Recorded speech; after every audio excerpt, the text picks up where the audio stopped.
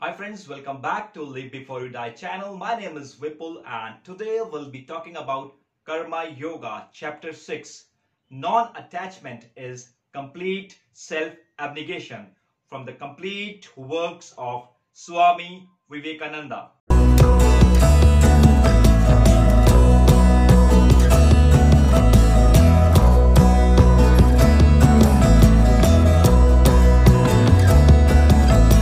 So Swamiji begins by saying, when a man does evil actions, he becomes more and more evil. And when he starts to do good action, he becomes stronger and he learns to do good at all the times. To take an illustration from physical science, when I'm thinking something, then my mind is said to be in certain state of vibrations. All minds which are in similar circumstances will have a tendency to affect my mind. For example, if we take certain instruments attuned alike in a room, then we'll notice that if one is struck, the other will vibrate of its own.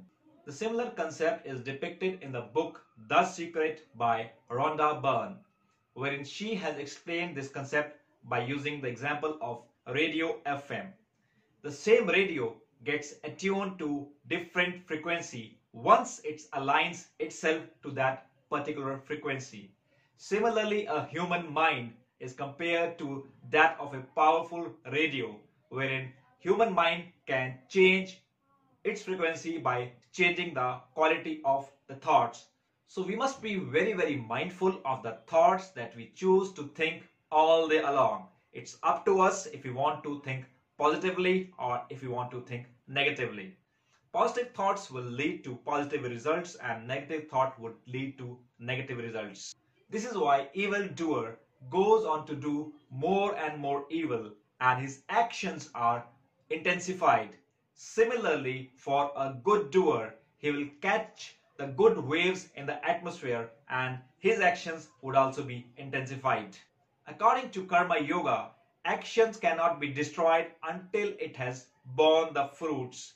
If I have done evil actions, I must suffer.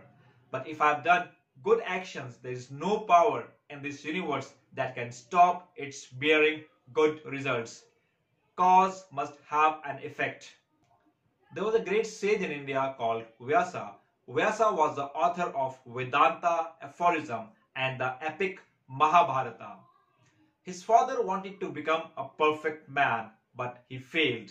His grandfather too wanted to become a perfect man, but he too failed. He himself wanted to become a perfect man, but he himself failed. However, his son Shuka was born perfect. Vyasa taught his son the wisdom and the knowledge of truth by himself, and after that he sent him to the court of King Janaka to gain more wisdom. King Janak was also known as Janak Videhi. Videhi means without body. He always thought himself as a soul. So when this Shuka went to the kingdom of King Janak, Janaka made him wait for 3 long days. And after 3 days, he was given a very warm welcome and he was made to stay in splendid rooms and he was given all the luxuries for the next 8 days. Surprisingly, the serene face of Shuka did not change even a bit, even when he was in midst of luxury or while he was waiting for the king outside his door. And finally Shuka was brought in front of king in his courtyard. King gave him a cup full of milk up to the brim and he was asked to take 7 rounds of the hall without splitting even a drop of milk. And then the king said to him, whatever your father has taught to you and whatever you have learned by yourself, I can only repeat that. You have already learned the truth. Go home, my son. The man who has practiced control over himself cannot be acted upon by anything outside. There is no more slavery for him. To work properly, first you have to give up the idea of attachment. Swami Vivekananda says, look upon your children as nurse does. The nurse plays and fondle with your child as if it was her own child. But when you ask her to quit, she is ready to pack her bags and go away. So with this, we are coming to the end of this video. I hope you like this video. This is Vipul signing off till we meet again.